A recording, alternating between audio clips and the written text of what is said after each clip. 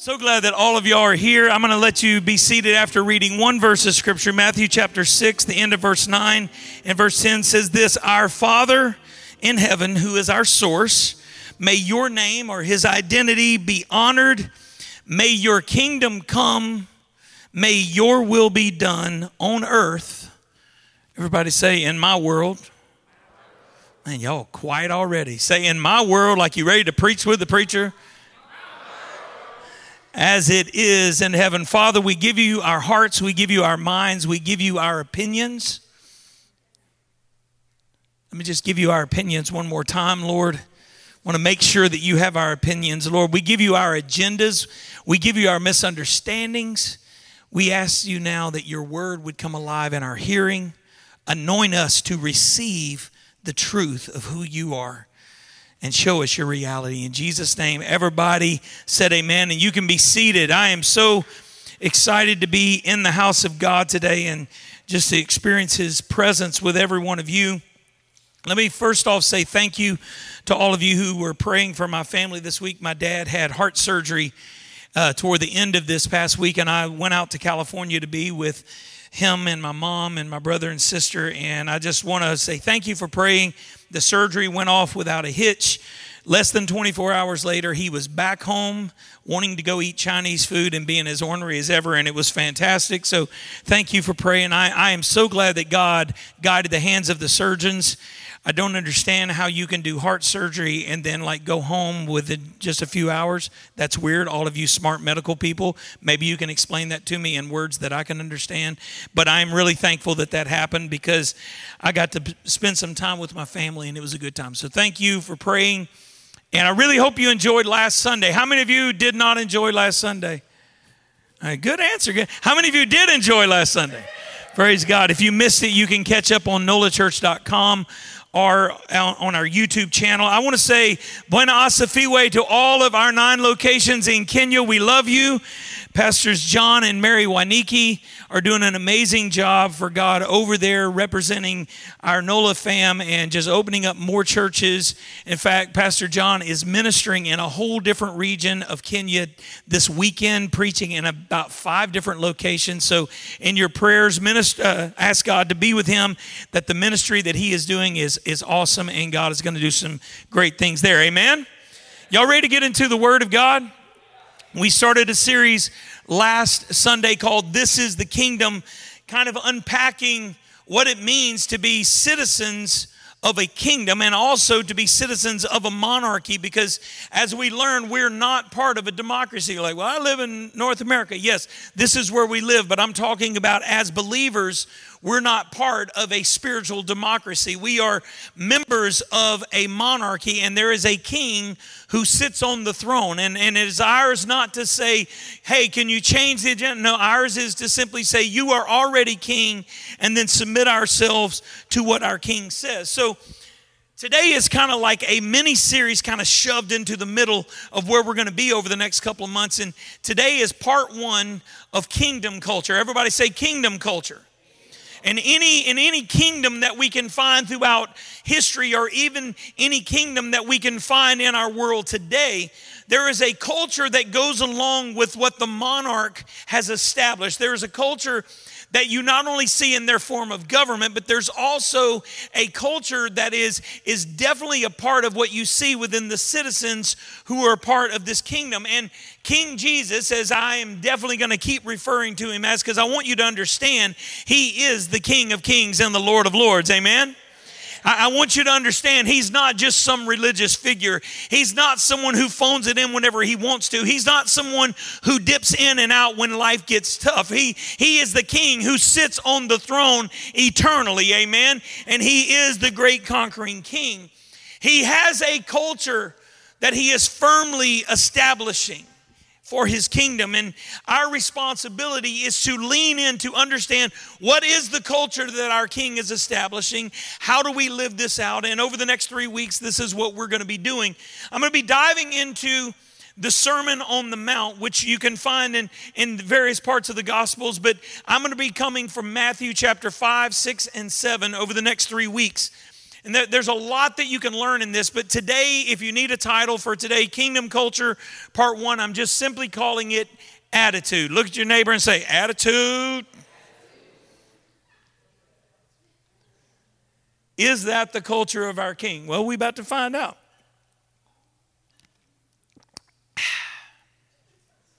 Don't y'all wish y'all had something nice cold to drink? We're going to be unpacking the Sermon on the Mount. And for those of you that, you may have heard bits and pieces of this, and I promise you, as we dive into this, there are going to be things that you've heard. You may not have known exactly what it was a part of, depending on your background, and that's okay. This is undoubtedly the longest sermon that Jesus preached in his earthly ministry.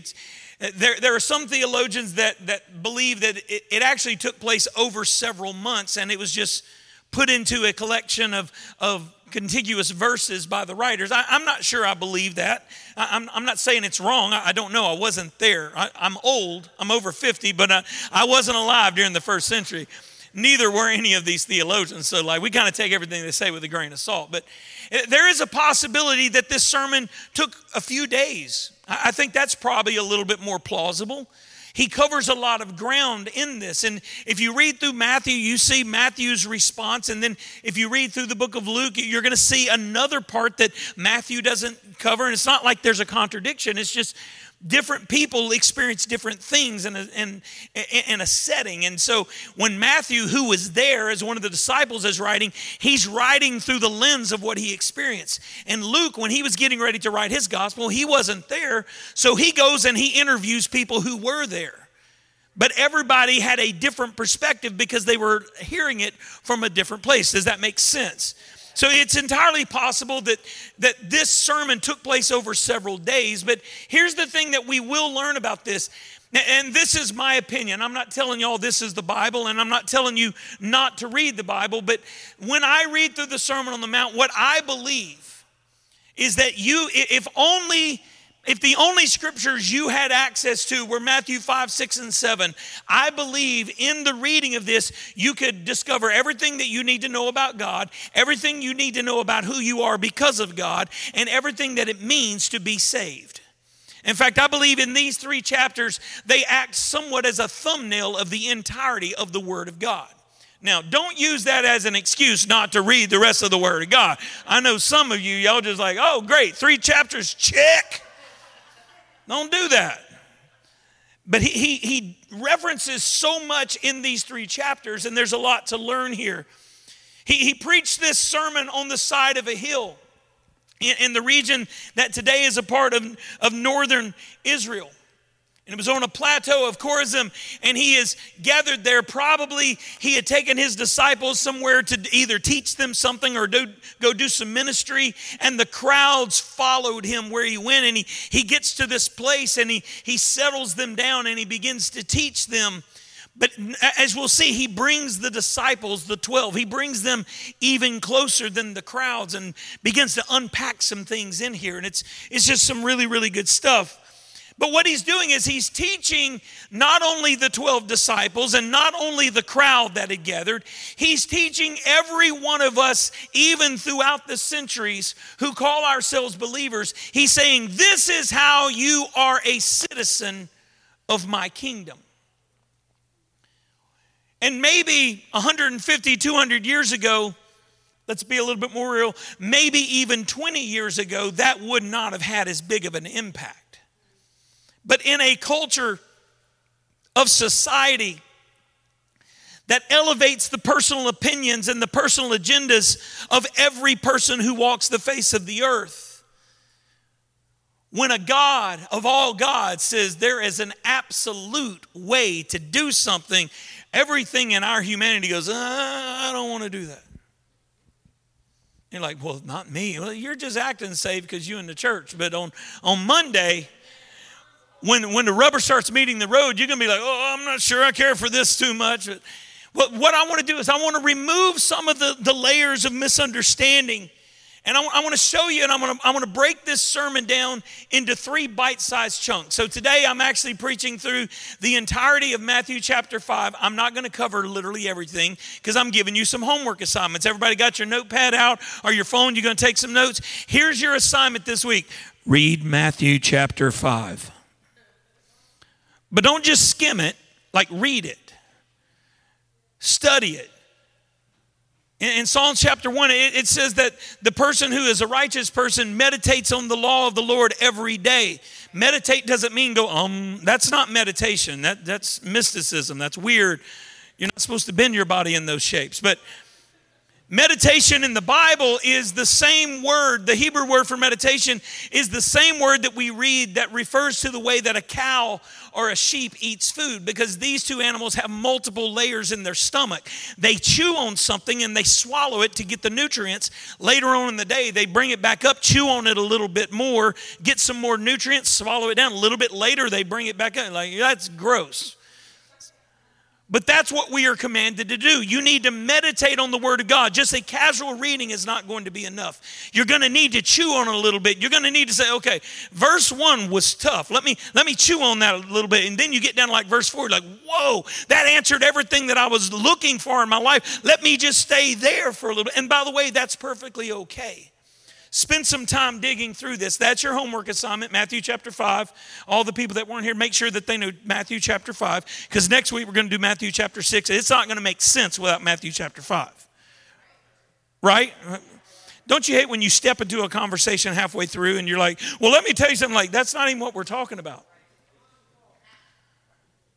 Like, my dad had surgery. I mentioned that. And my dad is like the most prim and proper Southern gentleman you've ever met. And he lives out on the West Coast. It's already awkward for everyone. But he's like prim and proper. Like I told them before church, like I did not even hear my dad say the word pregnant until I was like 14. That's how proper he is, because you don't say that. And like that's my dad. And like he was high as a kite after the surgery. And hi, Dad is funny. I'm just telling you, it was stinking funny. He was like saying all sorts of things I can't mention from the pulpit. Like some of y'all thought I was going, and I'm not going to say them, but like it was stinking funny. But we're in the middle of conversations, and his hearing aid wasn't turned all the way up, and he was only getting snippets, and he'd just jump in the middle like, Dad, that don't make any sense. I don't care. Chicken, just like I don't want you to jump in the next week thinking that you've got everything, because like there's layers you have to have, right? Y'all with me?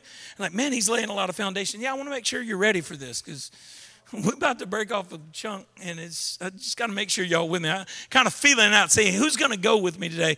And Miss Sue told me I only had 10 minutes to preach today because it's Next Step Sunday, and she wants to get home to watch the game. So I'm just kidding, Miss Sue. You knew I was going to come for you on that one. But like, we're going to do this quick. But I want you to get this. Jesus breaks down in bite-sized chunks what it means to be a citizen. He talks about the attitude of a citizen. Next week, we're going to be learning about the response of a citizen. And then the week after that, we're going to be looking at what it means to experience the result of a citizen. So this is what we're going to be doing in the Sermon on the Mount. Let's do this real quick. Go to Matthew chapter 5. We're going to lay some foundation, and then we're going to get into this. And I'm going to give you some stuff that you can take home. And be ready to follow along. If you're like, where are we going to go in the Bible? We're going to stay in Matthew 5 today. So just, if you have a Bible or a Bible app, just have it open there. I'm in the New English translation. It doesn't really matter which one that you're reading. But if it looks different, that's probably why. Here's what he says at the beginning of Matthew 5. When he, meaning Jesus, saw the crowds, he went up to the mountain, and after he sat down, his disciples came to him. The people that he had already entrusted responsibility to. But there's something even more that I want you to understand there. These are the people that had a desire to learn from him. He sat down, and then the people who wanted to learn, his disciples, came to him, and then he began to teach them. There are three things that we see in this 1.5 verses of Scripture that are extremely powerful. First off, we see the need that existed in the day. The crowd was here. There was a definite need. These people were not just walking around the Hebrew countryside for the sake of exercise. They were walking around because there was something that this Hebrew rabbi from Nazareth was saying, and there was something that he was doing that was meeting a need, and it was actually creating a desire in them because they wanted to know something more. And the teacher, the one who was holding the truth, recognized the need and went to a place where he could begin to meet the need. He didn't just randomly start meeting needs. He got to a strategic place to make it easier for the ones who had need to receive. We can learn a lot from this. But then there's something else. There was also a strategy. Why did he go to the side of a mountain? Like I grew up in Sunday school. We had the flannel graph lessons and like the overhead projector. And anytime you would see this, it was like this wide open meadow with the daisies and the wildflowers. And the really smiling faces all gathered around like, I'm pretty sure that's not how it was. Why did he go up on the side of the mountain? Have you ever wondered why Jesus spent so much time teaching out of a boat? All of this was strategic. Because when you go out onto water, water becomes a natural amplifier. They would gather on the shore. He would back off and he would use the water to amplify his voice because they didn't have PA systems back in the day. He thought it through. He wasn't just throwing things out there. Went up on the side of a mountain so his voice would carry further. There was a strategy, intentionality. I want you to catch this. It's not random what he's doing. It's very, very, very, very, very intentional. The God who spoke things into order, reached into the chaos that was absent of him, reaches into the chaos and speaks divine order and says, let there be order. And in this moment, order begins. This is the same God who told Noah, this is how long I want it to take you to build an ark. By the way, use this wood, put it together like this, bring these animals onto the God who told them what kind of tent pegs to build when they were building the tabernacle. The God who is so almost obsessed with order and details, thought through, how can I get my message to the need the best way? How dare we think we can just throw it up against the wall and see what sticks? Oh, it doesn't matter. Really? Just as long as it's getting out there. That's lazy. And by the way, at the same time, don't blame your lack of planning on the Holy Spirit. We're just going to let the Spirit move. No, that's code for you didn't plan. Don't blame it on God. God ain't going to move. God moves in order, right? Let things be done decently and in order. He ain't asking us to be freakazoids. We're peculiar, but we're not freaks, right? Let things be done decently and in order. But then I want you to see the last thing that we notice right here at this part is the posture of the ones who were there to learn. He sat down, they drew close. He sits down in a strategic place, and they're like, hey, he's about to say something. I'm going to see what he's going to say. What is your posture when the Word of God begins to go forth? Have you ever thought about it? We can learn a lot about the attitude. And what we're going to see over the next few verses is the attitude of a citizen of his kingdom. And again, I know that this is going to bump 99% of us because we have our preconceived notions. This is my religious background. This is how I was trained. This is how I was taught. This is what I believe. It doesn't matter that belief is something that is supposed to be ever expanding. In this moment, we think, well, I read this one time, therefore I know everything. No. Like the ancient Hebrews referred to the Word of God similar to the way that Disney refers to Shrek. Like he's an onion.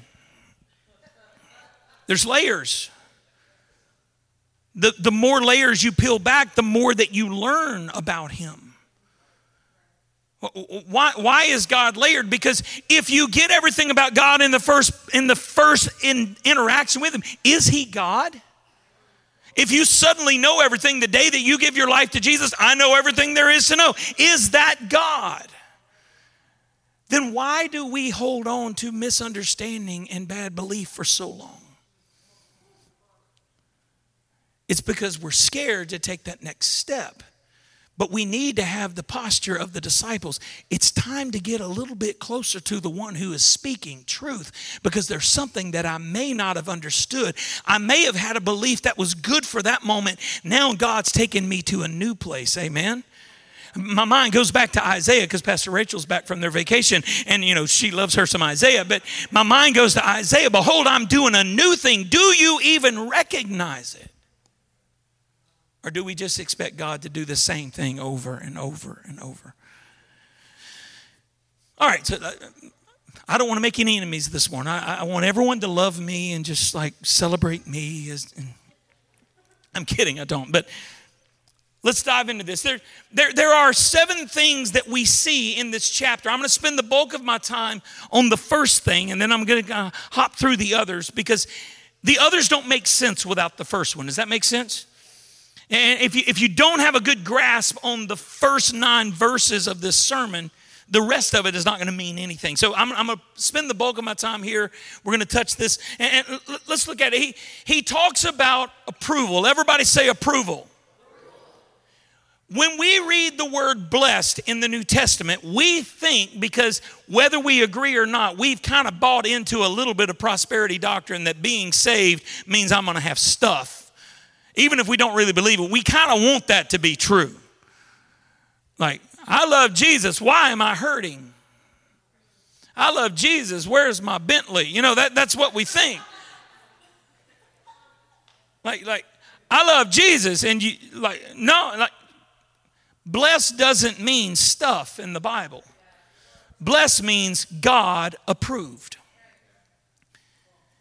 And the first thing about the attitude of a citizen of God's kingdom, the kingdom of King Jesus, is there is an approval that comes to the citizenry. Membership has its privileges. It doesn't mean that you're better than anyone else. It just means that you're better than yourself. But there's a God approval that comes with this. And I want to take some time, and I want to go through each one of these, starting with verse 3, going all the way down to verse 11. Here's what it says in verse 3. It says, blessed are the poor in spirit. In other words, the poor in spirit are God approved. Why? For the kingdom of heaven belongs to them. Now, throughout these next 9 verses, I want you to notice the way that the tenses go from present to future, because that's not accidental. It's very, very, very important that we get this. You're God approved when you are poor in spirit. Now, a lot of people use this to teach spiritual poverty as being the way that we should live. They preach that a believer should never have anything. They should always be struggling from week to week, paycheck to paycheck, because that is the opposite. It is the reaction to prosperity theology. That's not true any more than prosperity theology is true. God doesn't care if you have stuff or don't have stuff. He's still God. You're still missing stuff when you have all the stuff that you think you need. Amen? Right? So what does this mean? Is poor in spirit literally talking about poverty? It is talking about poverty, but not poverty in the natural. It's talking about an unsatiable want for God himself. In other words, you are God approved when there is a hole in your spirit that can only be filled with God, and everything that you do from the morning until night is try to get more God into that place. I recognize that without the divine, I am nothing. It doesn't matter what I know, what I've accomplished, or what I have. I am nothing without the Almighty. I am nothing without his breath moving in my life. And notice this, when you are in this position, the kingdom of King Jesus belongs here now to you. Not will belong, This is not talking about the world to come. This is talking about in your here and now. Does anybody need the kingdom of God to be present in the hell that you live in? Is there a desire that burns in you for more of God? Is there a desire that says, I can't even get through the day without touching the throne of Jesus? Let's go to verse 4. He says, blessed are those who mourn, for they will be comforted. Future. You're God approved when you mourn. God wants me to be happy. Prove it. Good luck. Why? Because happiness is a choice. It's not a state of reality. God is not concerned about your happiness. He is concerned about your holiness. God wants you to be holy. He doesn't really care if you're happy or not. That's kind of a you problem. Joy is his. Happiness is yours. Joy doesn't come from your situation. Joy comes from the fact that you have received free access to the eternity, to the throne room. Joy is the joy of your salvation. Happiness is your response to your circumstances. Does that make sense? So guess what? Just like he said, it rains on the just and the unjust in the exact same way. You're going to go through things that challenge you. You're going to go through things that make you sad. It does not matter how much you love God. You are going to go through something that makes you mourn.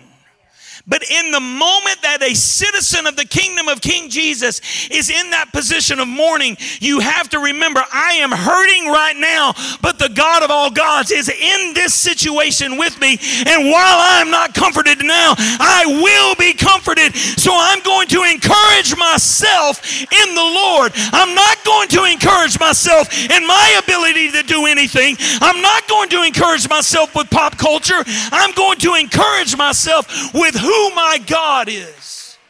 I'm hurting right now. I'm in a sad moment, but baby, this is not who I am. If I get knocked down, I'll get up again. You're never going to keep me down. I'll get knocked down. Let me say it biblical. Rejoice not against me, O my enemies, for when I fall, I shall arise. I've got mourning going on. I might be wearing the clothes of mourning because I'm going through hell, but my God is an ever-present help in my time of trouble. Woo, I'm feeling some preach. I was with my Pentecostal family all week. I've got the Holy Ghost all up in me.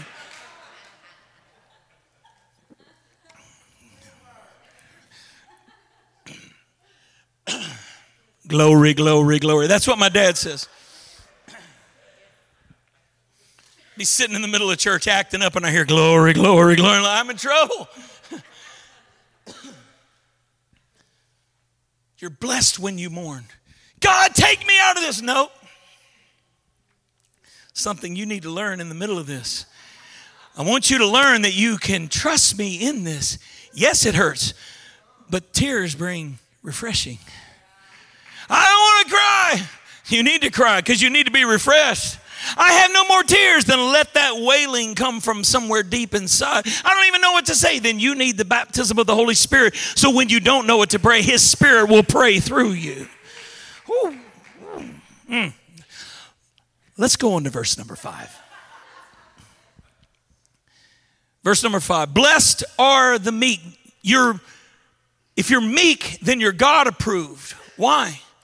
For the people who are meek will inherit the earth. Not today.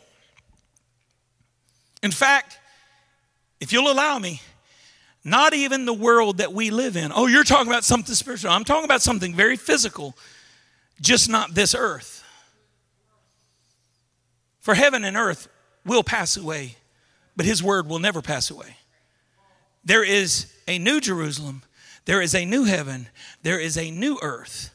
The meek will not inherit this jacked up Ratchetville. The meek will inherit the new earth where King Jesus sits in a physical seat of government in the New Jerusalem on a physical throne, and you will see the King of Kings and the Lord of Lords because he has already conquered his armies. Oh, by the way, that's a great plug for where we're going after the first of the year, so just get ready. You need to be meek. What does that mean? Stop thinking you are the epitome of everything. It's not about you. It's about him. When you make it about you, he lets it be about you. And then you get mad and like, why is everything happening? Because you made it about you. That was a you problem. The meek, it ain't about me. Remember that made up catechism that I taught you last week? You're God, I'm not. You're God, I'm not. In fact, just be God. I'm going to be me. You be you. You do you, boo-boo. And just like you do that because I'm not good at doing your job. I try. I keep messing it up. So I'm going to stop trying to be God. I'm going to be meek. No, I can't fix this on my own. Oh, let me say this in a way that will really... Me being a control freak is not changing the situation. So I'm going to let you be in charge. That's what meekness is. I'm going to take the low ground. I'm going to get out of the limelight. I'm going to stop trying to be in charge. And if you are meek, not only you God approved, you will inherit the earth that he is bringing in his reign. Let's go on to verse 6. Y'all enjoying this? You learning something? Renzo, you learning something? You ready to preach tonight? You bringing a strong word tonight? It better be strong because I'm giving some strong word right now. Let's look at verse 6. Blessed are those your God approved when you hunger and thirst for righteousness. For those people will be satisfied. This is not said, but it's said without being said. If you're thirsty for something else, you're not going to be satisfied. Thirsting for that is going to leave you unsatiated. Ooh, $13 word there. You drink that water, you're going to be thirsty again. But when you drink from the living water. So what is this righteousness that you speak of, Jesus? Hunger and thirst for relationship with the Almighty. But we hunger for more stuff. We hunger for more financial security. We hunger for more followers on social media. We thirst for attention. We thirst for affirmation.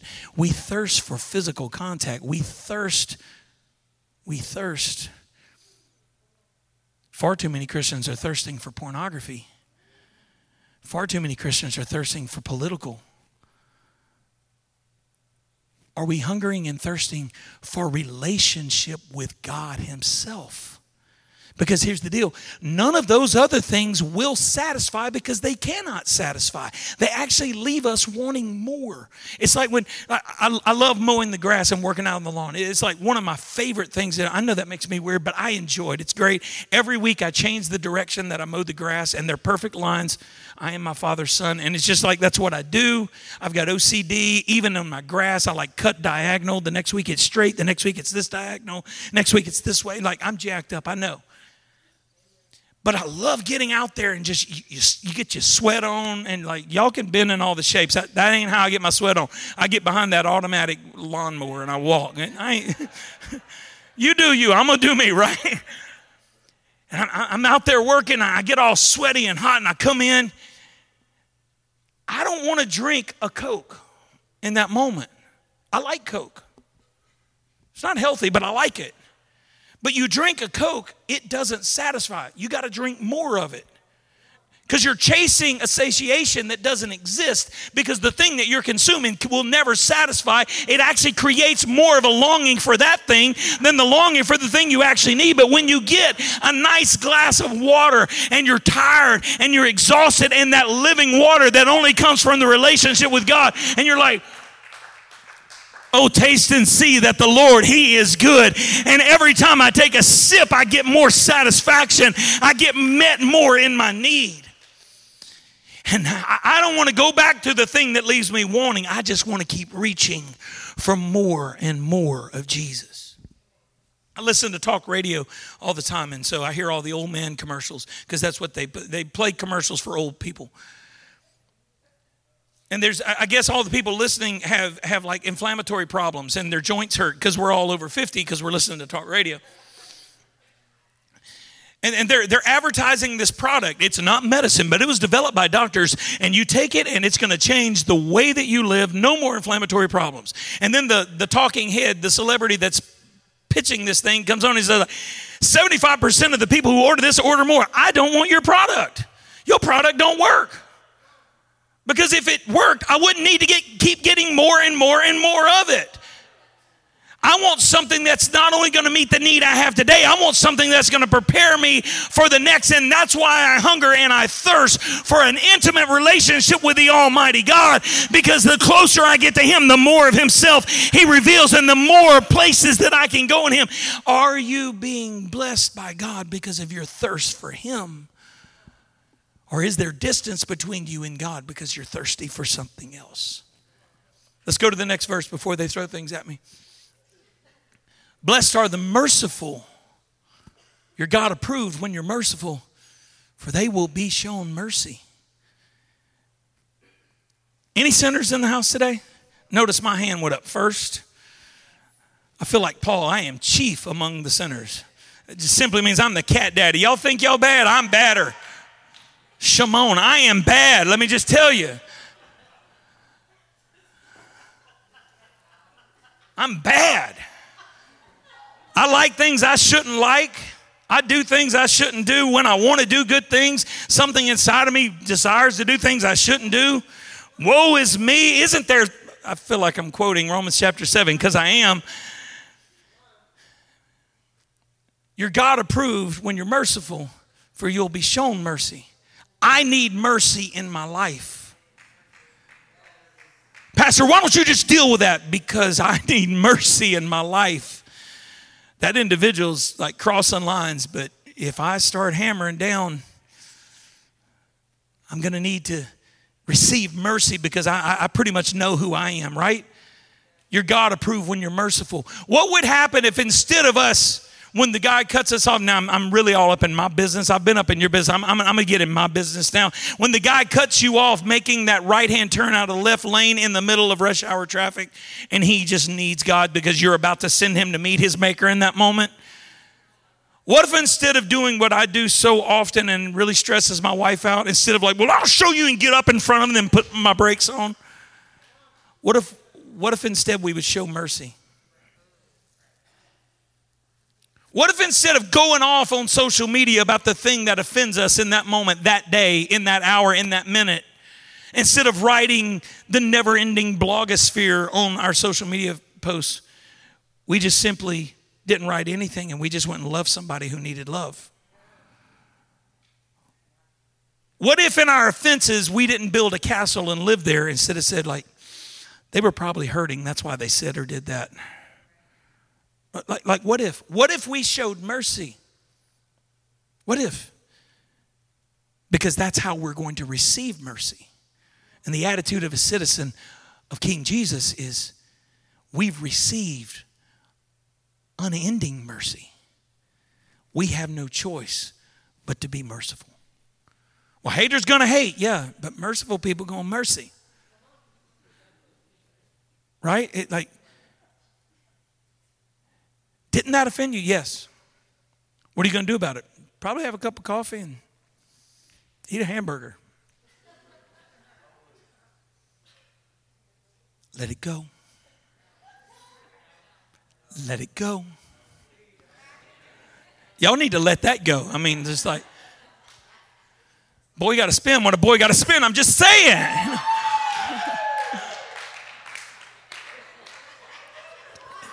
You can take the boy out of Disney, but you'll never get Disney out the boy. Anyway, that's dumb. Michael, I'm sorry. Forgive me. I need mercy from you right now instead of all this ridicule you're throwing at me.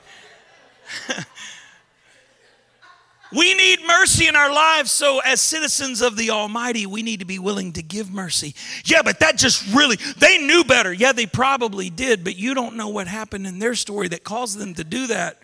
They're living in a reactionary reality just like you are. Like you're ticked off at them for reacting, but you're reacting. What if we just responded with, oh, You're living in a fallen world. So instead of pushing you down further, how about I come alongside? Hey, I love you anyway. Like, Pastor Matt, can I use you and your wife as an example? They went on a much-needed vacation. And on this trip, they were like, hey, they were going to a place that I had recommended that they go. And so they got a lot of recommendations from me, and they know I like to eat. And they were like, hey, can you recommend some good food places? I'm like, yeah, here you go, here and here. And here's the deal. Pastor Alicia makes amazing chili. She is one of the best chili cooks I've ever eaten in my life. It's amazing. But they went up to Cincinnati, and Ohio has nasty chili. In fact, they're world renowned for having the grossest chili known to mankind. Dogs won't even eat it. It's so bad. So Cincinnati chili, they like take chili and put it over spaghetti, cover it in cheddar cheese. Okay, that's not so bad, but they put cinnamon in it. Like, ew, like why do you who hurt you? Like, why would you do this to people? Like, people are good people and you're putting cinnamon in chili. Well, I knew they were going, and a good friend of mine did that to me because he knows I like chili. He was like, man, you need to get you some Skyline chili. And I was like, here we go. Ugh. And I've been waiting. I've been waiting for somebody to go. I've been waiting. Anyway, I've been waiting for somebody to go to Ohio so I could tell them, oh, you got to get you some Skyline chili. And they went up there. And they went to the fast food. Like, they're not only they're getting Cincinnati chili, they're getting at a fast food joint, which is even worser. Like, down with all that. That's bad. And they walk in and they order it and they sit down because their pastor, who loves food and loves them, told them it was good, and it was this long con I was playing on them. And they tasted it and it was nasty and they couldn't eat it, but they still love me. They were very upset at me, and I'm not eating any of her chili anytime soon because I'm pretty sure there's going to be some cinnamon in there, but they still showed mercy to me even though I hurt them. What would happen if we would stop fixating on being above everybody else and just say, hey, you hurt me, it's no big deal because I'm sure I've hurt you at some point. Let's walk this out together. How much of the mercy of God would we be receiving? This okay this morning? Let's look at the next verse. Blessed are the pure in heart, for they will see God. You're God approved when your heart is pure. What does that mean? What does that mean? It means you've never had a bad thought. That is not what that means. You're human. Some of us in the room have had 87,000 bad thoughts in the last 15 seconds. Some of you are hearing this having bad thoughts right now. I speak from personal experience, but that's not the purity that he's talking about here. There's a purity that just simply says, there's nothing I can do about this. Anybody like facing a challenge that just makes no sense? The pure in heart says, I can't change this. So I'm literally going to yield this situation to the one who can. And I'm not going to live in it anymore. Does not mean that the situation changes. But I'm not allowing this situation to pull me further and further down. My heart is pure because my heart is reaching for the heart of Almighty God. I can't change it. So it's not getting air in my life. This will not be the only thing that I talk about for the next 6 months.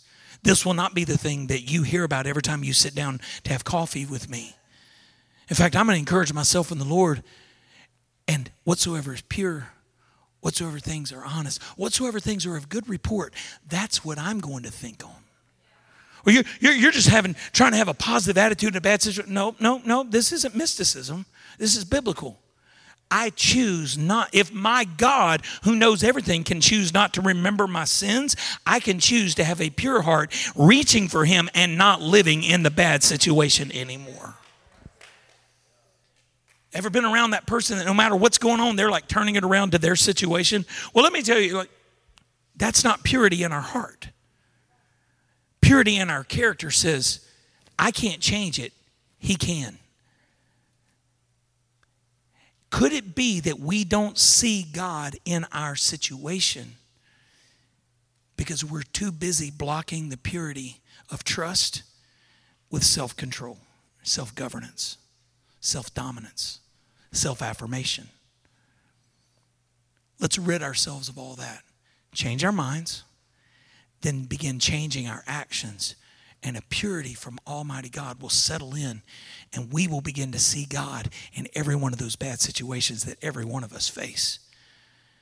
That person who's abandoned you, that person who's hurt you, instead of seeing them as the evil people that they may be, you start to see the hand of God being evidenced and manifested in that situation. And where you thought you were all alone, he's like, no, I've been here the whole time. I was working all things for your good, because you are the loved. You are the called according to my purpose. I've got you in the palm of my hand. Be pure in trusting that I know things that you don't know. This makes sense? Let's look at the next verse. You're God approved when you're a peacemaker, for you will be called the children of God. Notice that he didn't say peacekeeper.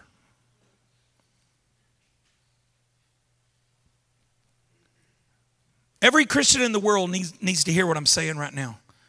Every Christian in the world needs to hear this statement.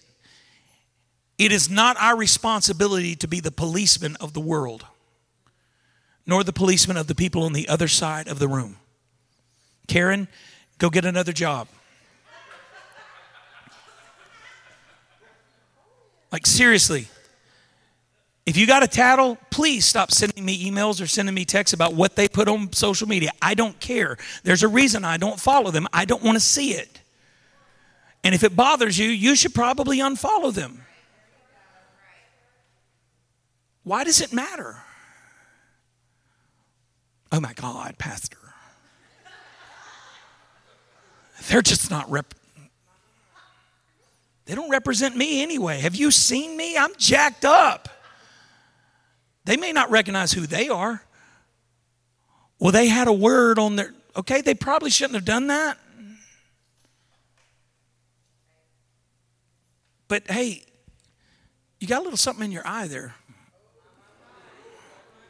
Maybe all you're focusing on is the little speck in their eye because you have a telephone pole hanging out the front of your face.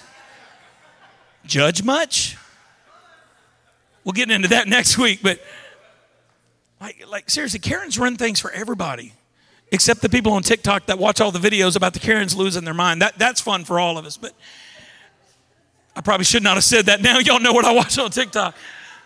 People losing their junk. I was on the airplane yesterday, like, please, I had my phone ready. Please, somebody get mad about a mask. Somebody, come on, please. It didn't happen. Never happens to me. I'm never there when that happens. God. But like, seriously, stop worrying so much about other people. You're not the policeman of the world. It's not your job to hold them accountable.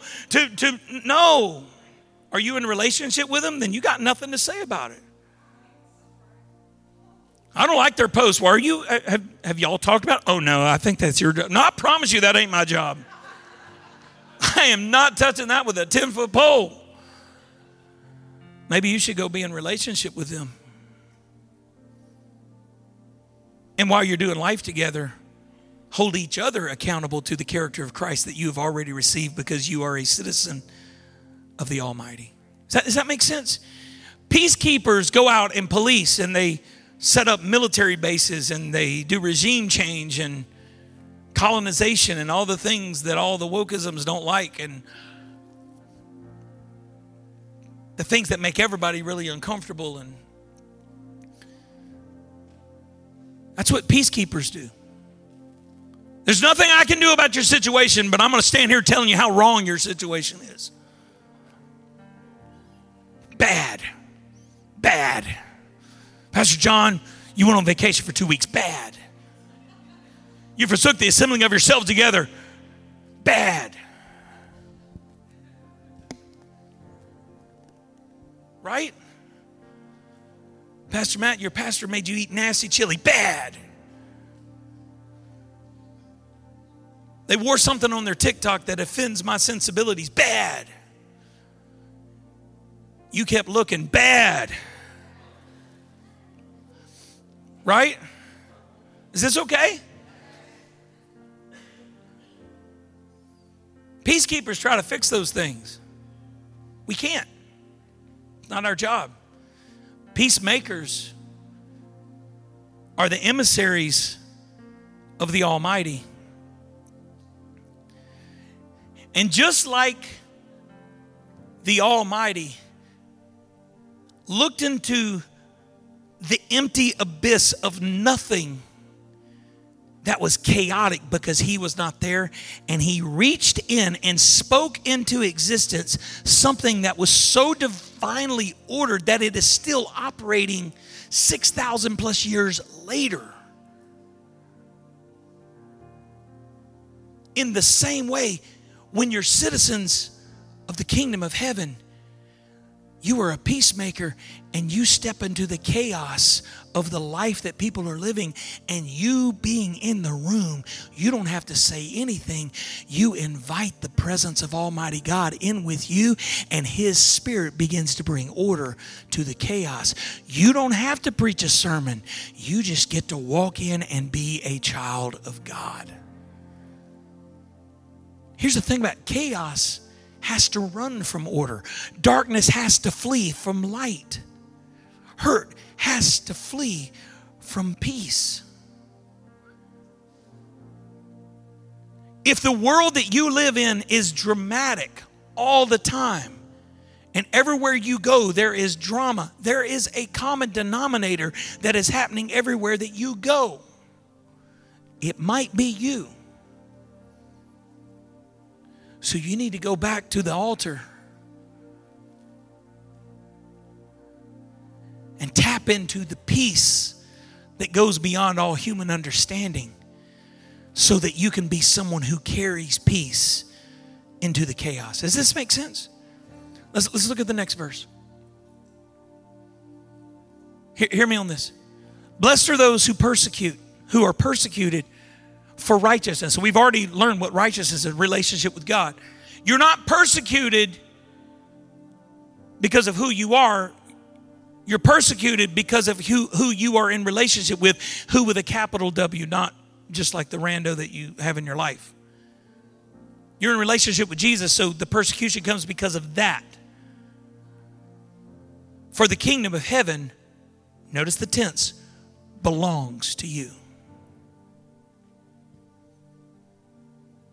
Jesus made a statement like, anyone who loses house, home, or loved ones because of me, I will reward more than they even lost in my kingdom. He's keeping record. You don't have to remind him. He knows everything already. Persecution is going to come. And by the way, people unfollowing you on social media is not persecution. Stop thinking it is. It's not. People voting different from you is not persecution. It's not. People liking different kinds of music than you is not persecution. People who are in relationship with you saying, hey, you seem like you're hurting, that's not persecution.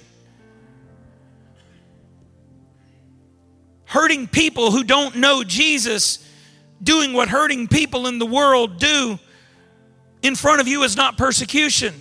Starbucks not putting Christmas on their cups is not persecution. We don't need to protest them.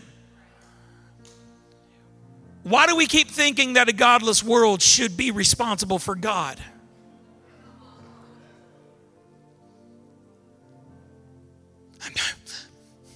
That pop singer, you know what they did? Yeah, they don't know Jesus. I'm a protest. I promise you they don't even know. It's like a dog barking at a freight train. My dog runs out in the backyard. I live right by the railroad tracks. The trains go through, and the really nice people in those engines like to blow the horn right behind my house because I shined a light in their eyes one time trying to get them to stop. And mistake, don't do that. Learn my lesson. They go out there and they get right behind my yard, and my dog every now and then, that train keeps going. That dog barking is not doing anything for that train. You protesting that person, you canceling that person is not doing one thing. Does that make sense? They're not persecuting you. Your lack of trust in Jesus is distancing you from your source, and that emptiness that's left in there feels like persecution, but it's not. The modern day and the postmodern day church has no idea what persecution even looks like. We're going to, but we don't know yet. But when that day comes, everybody say when that day comes. It ain't here yet, but when it comes, we need to hang on to the truth that we are approved by God when that happens for the sake of our relationship with God, because the kingdom of heaven is belonging to us in this moment. Say, this is the attitude of a child of God. This is the attitude of a citizen of heaven. All of these things. There's no way you're going to remember all that. So Matthew chapter 5, verse 3 to 11. You need to go read it. That needs to be a part of your life this week. But in the next couple minutes, I'm going to give you some stuff that happens as a result of the attitude. You need to read the rest of the chapter because I don't have time to unpack it. I've already gone way too long. But let me give you something here real quick. He goes from the approval into the mission. The citizens of heaven have a mission. He says in verse 13 and 14, you are the salt of the earth and you are the light of the world. You have to understand this. Hey, believer, anybody in the house believers today? You have to understand this. The kingdom of God is advanced through you, not through him. Through him in you, but you are a vital aspect of that. You are. Jesus is the salt of the earth. No, he's not. You are. You are. Jesus is the light of the world. No, he's the light to the church. You are to be the light to the nations. The Abrahamic covenant applies to you because you've been grafted into the bloodline of Jesus through faith in him. Your salt and your light. Is your light making people thirsty for, is your life making people thirsty for Jesus? And is what you shine showing them the pathway to him? Or do they think that you're just like everybody else that's around you? Does that make sense? But you can't even accomplish the mission until you get the attitude part right. Then he starts talking about lifestyle right around verse 17. And he starts doing this thing in chapter 5 that you got to see. And I can't move on without you getting this because this is kind of like a constant. He dips back into the Old Testament and he starts quoting from the first 5 books of the Bible, which today we know is the law, and all the non-denominational people, oh, the law is bad. You know, I'm in grace. I'm not in the law. Like, you don't even have a clue what you're talking about. The Jews called this Torah. The first 5 books of the Bible were Torah. That's what they called it. He reaches into Torah where all the aspects of God's holiness are literally lined out, not to reveal a pathway to get to God, but to show us just how much we will never get to God by doing things over and over and over and over. But he reaches back, and all of you have heard this. Well, grace gives me freedom from that, as if grace is less than the law. But let me show you something. He quotes from the law through the rest of chapter 5. And then as soon as he quotes from the ancient law, he says, like in verse 17, but I have not come to abolish the law or the prophets, meaning like 2/3 of the Old Testament, but to fulfill them. What he establishes in this moment is that grace is a higher law. Torah deals with day-to-day behavior. Grace deals with attitude. If every time you reach for sin, I smack your hand, over time, I ain't reaching for that anymore. But on the inside, you're still sinning. I still want it. I know if I go to this website, 5 men in the church are going to see my internet history. So I'm not going to go. And they're going to think I'm chaste. But on the inside, I'm burning with lust. Is that person healed, or are they still trapped in the consequences of sin? The law deals with behavior. Stop looking at that. Stop. Hey, you're looking. Stop. Stop. Bad. Stop. Grace says, let me just get that out of you. Pastor, I struggle. No, you're living in ancient law that has been fulfilled by the giver of grace. He does not want you to struggle with it anymore. He wants you to have power and victory over it. If you struggle with it, it's because you're still living in the consequence. You need to yield it over to the higher law that is grace. The law says this, but I, the giver of grace, says this. Let me show you this. He talks about in this lifestyle. He says, I'm not abolishing the law. The law is vital because you need to see what's holy and what's not. But I'm going to give you a higher law that is grace. And it's going to affect you in 4 ways: honor, marriage, oaths, and community. Real quick. Verse 22, he says, the law says this, like, eye for an eye, tooth for a tooth. But I say to you that anyone who is angry with a brother. The law said don't murder, but I say grace, that higher law, if you're angry with your brother, you've already committed murder in your heart.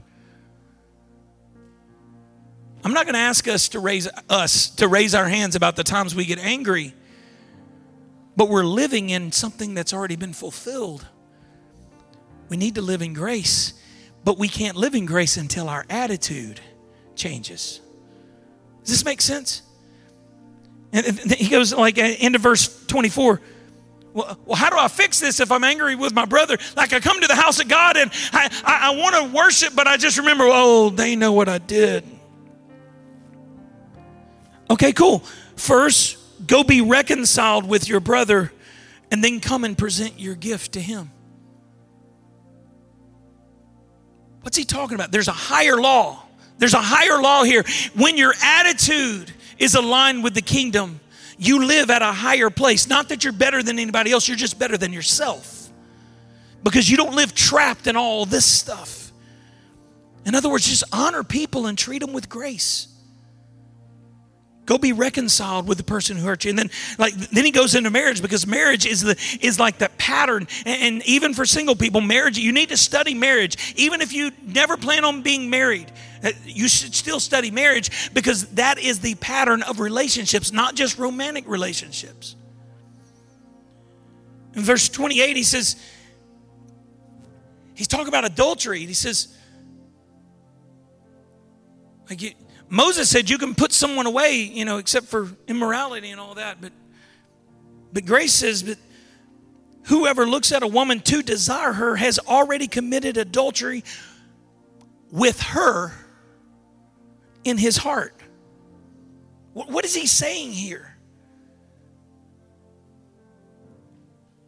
He's talking about a higher law that deals with the attitude of every person who claims to be a citizen.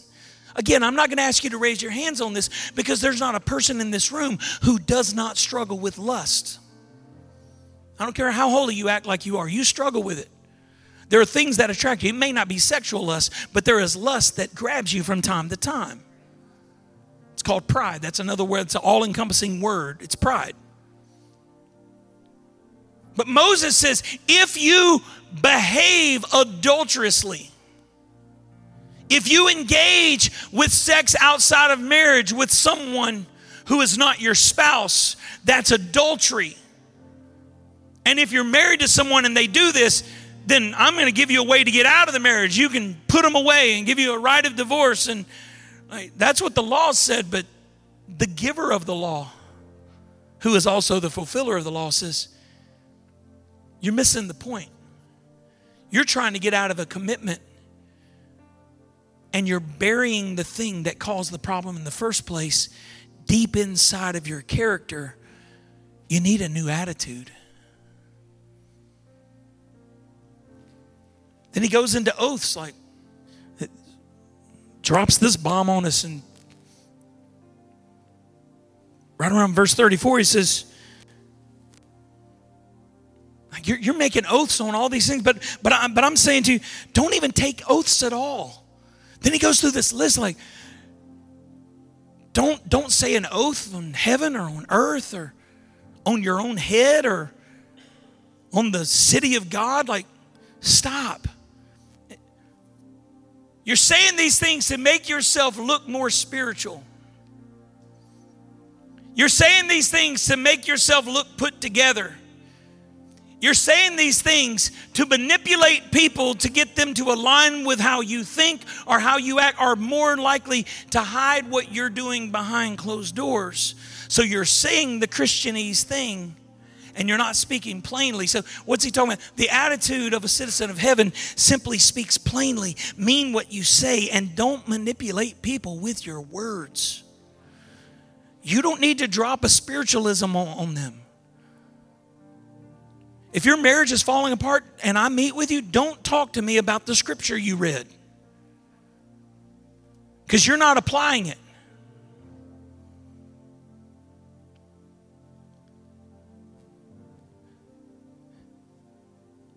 It's time to start saying what we mean. I'm hurting. But by the way, this is why you need the next thing that he talks about, community. But we'll get that. I'm hurting. You don't tell this to everybody. Not everybody's supposed to hear this. But you go to the people that you're close to, the people that you know have your back, and you look them in the eyes and you say, I am hurting right now. I know I have responsibility. I know I've got things that I'm supposed to be doing. I know that there are people who are watching me, but I'm hurting. Somebody know what I'm talking about. I am hurting. I don't feel like I've got the energy to do or say anything. I am just hurting because of my circumstance. Yes, I'm probably partially to blame for some of this, but I need someone to speak truth into me. Don't just tell me some Christianese psychobabble. Don't tell me something that your counselor told. Don't tell me what pop culture says. Bring me into the presence of God and let the word of God speak into my situation. And don't say dumb things. Well, I'm never doing that again. Yes, you will. You're going to fall down.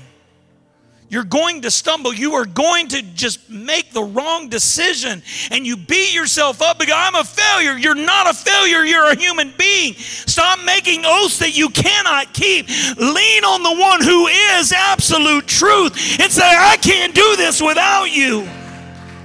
Does this make sense? And he closes this out in verse 39. He says, people say, the law says that eye for an eye, tooth for a tooth. If someone hurts you, you go hurt them back. People find out like that I don't believe in the death penalty, and they're like, because the moment that you stop breathing, that is the moment that you no longer have access to grace. Doesn't matter how many candles your family lights for you after you're gone. You gone. That's religion and mysticism and superstition. Don't even buy into that stuff. Use your money for candles for your house, not to burn candles for people's soul, because it ain't doing nothing but just burning. You're welcome. Don't burn no sage for them either. It smells like pot. You don't need to do that.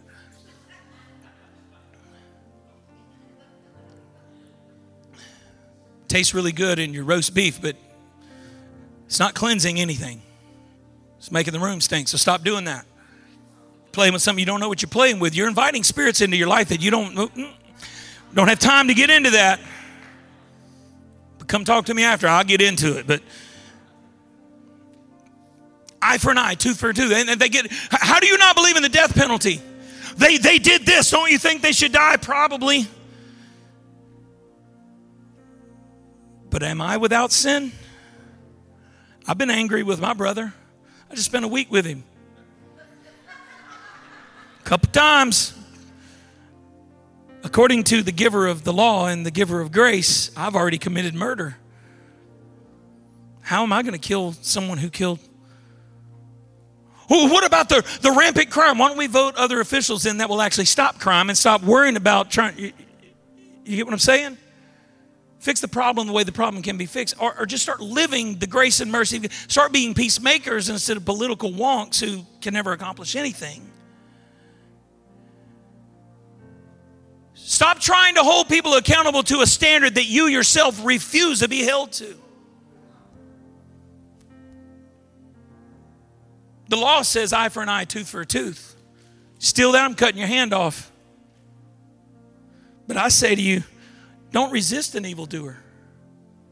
Someone comes up and Will Smiths you upside the head.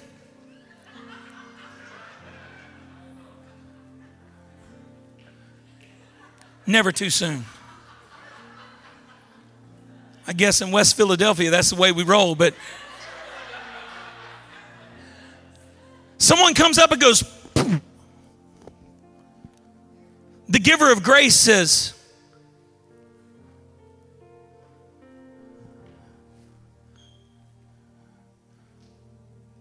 someone comes up and says, give me that sweater. The one behind you, I need it. Illustrated sermon. That would have been way more effective if she had just worked with me.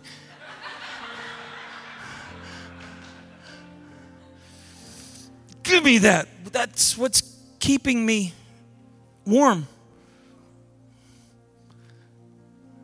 The law said, go get it back.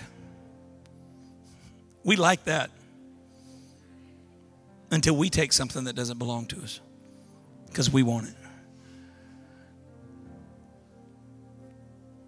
The giver of the law and the giver of grace says, when they take your coat, offer them your shirt as well. Keep your clothes on. We ain't that kind of church. I'm just saying. Ew. Pastor, Jesus wants me to be taken advantage of. Actually, he doesn't. What he's saying is there's a way and an attitude that you can have that when someone comes into this life and does something so heinous to you that you can't even see straight, there is an attitude of the Almighty Heavenly Father in you because you're a citizen of a different kingdom, a higher country, and this attitude begins to swell up like, you did that because you don't know who I belong to. God bless you. And those of us in the South know what that really means, but like you're hurting, you don't know any better. You're taking this, so let me give you what you didn't even ask for. Kind of reminds me of like when the apostles went to the gate beautiful and the lame man was begging for alms. Like, give me some money, give me some money, give me some money. And they said, hey, I ain't got no money. And they could have been like the rest of us, just keep on walking. I got no money. Don't look at my wallet. No, they didn't give what was not going to meet the need. I don't have money, but what I do have, I will give. In the name of Jesus Christ, rise and walk. What would happen if when we are abused, when we are persecuted, instead of resisting this person, we would just simply turn around and give them who they actually need? Y'all, you got to understand this. Don't retaliate when you're wrong. Offer godly love. Stop looking for vengeance. All it does is put you in a prison. Every time I get in the presence of God, I get to this place and I stop. It's because you're seeking vengeance. God, you're like David in the Psalms. Take their babies and bash their babies' heads against the rocks. Y'all didn't even know that was in the Bible. It's there. David was a jacked up individual who was the man after God's own heart, because even in his murderous thoughts, he would yield himself to the character of Almighty God and reach for something higher than his base nature. Y'all, the church of God has got to learn the attitude, because life sucks. Life hurts. You're hurting. Your situation's bad. You're suffering through all these things that you're suffering through. The people in your world are suffering through all these things that you're suffering through. And if we don't have the attitude, mind change. Go back to the last couple months. Repentance. Not confession in a little room to a dude on the other side of the curtain. Mind change. I will not think like that anymore. I will raise my eyes to the hills from whence cometh my help. I will change the way that I think because the character of my God, the character of my King resides in me. Does this make sense? This attitude is an attitude of grace rather than personal advancement. Nothing else in the kingdom is even attainable until we get our attitude straight. But when we begin to yield our attitude to His character, He simply opens the door, because this is the kingdom. I've got you. Whatever you need, I've got. So here's what I want us to do.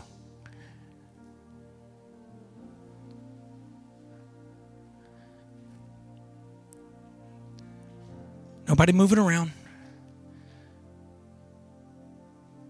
I want every eye closed, every head bowed. Worship team, I want y'all to get ready. I don't want y'all to come on stage yet, but I want you to get ready.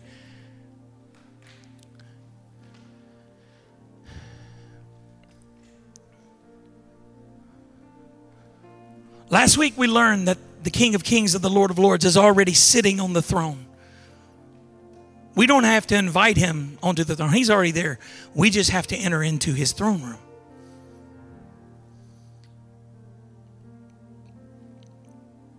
But I believe that Jesus Christ is calling this congregation to an attitude adjustment, to where we are more like Jesus and less like ourselves. Because there are lost people in this city who need a peacemaker to walk into their chaos. There's lost people in the nation of Kenya who need a missionary to go join with Pastor John and Pastor Mary and go over there and begin to establish a work. There are people in Albania right now, and I'm just talking about the doors that are open for us. Isaac, there are people in Ghana who need to hear what we're talking about right here, right now. But we'll be too scared to take that step of faith until our attitude changes. And as a result, we won't even reach across the hallway from our office, or reach into the dorm room next to us, or go to the apartment. Because if our attitude is self-focused, we can never reach and we can never advance His kingdom.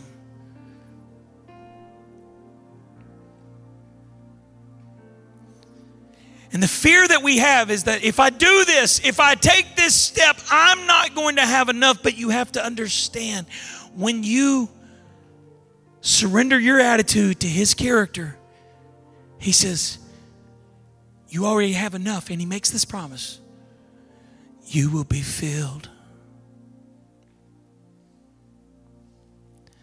You will be filled. Because when you surrender, this is the kingdom. This is the kingdom. This is the kingdom of heaven. So just ask. I'm wanting to do it.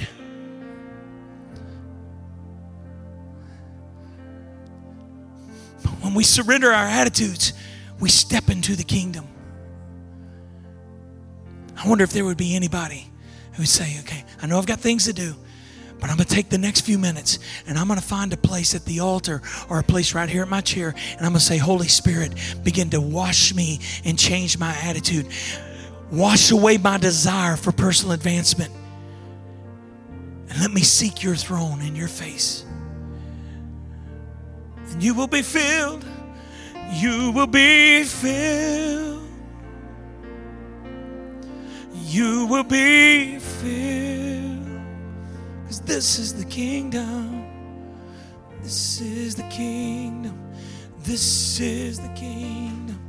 This is the kingdom. And ask and he will. Is there anybody ready to surrender your attitude to receive his?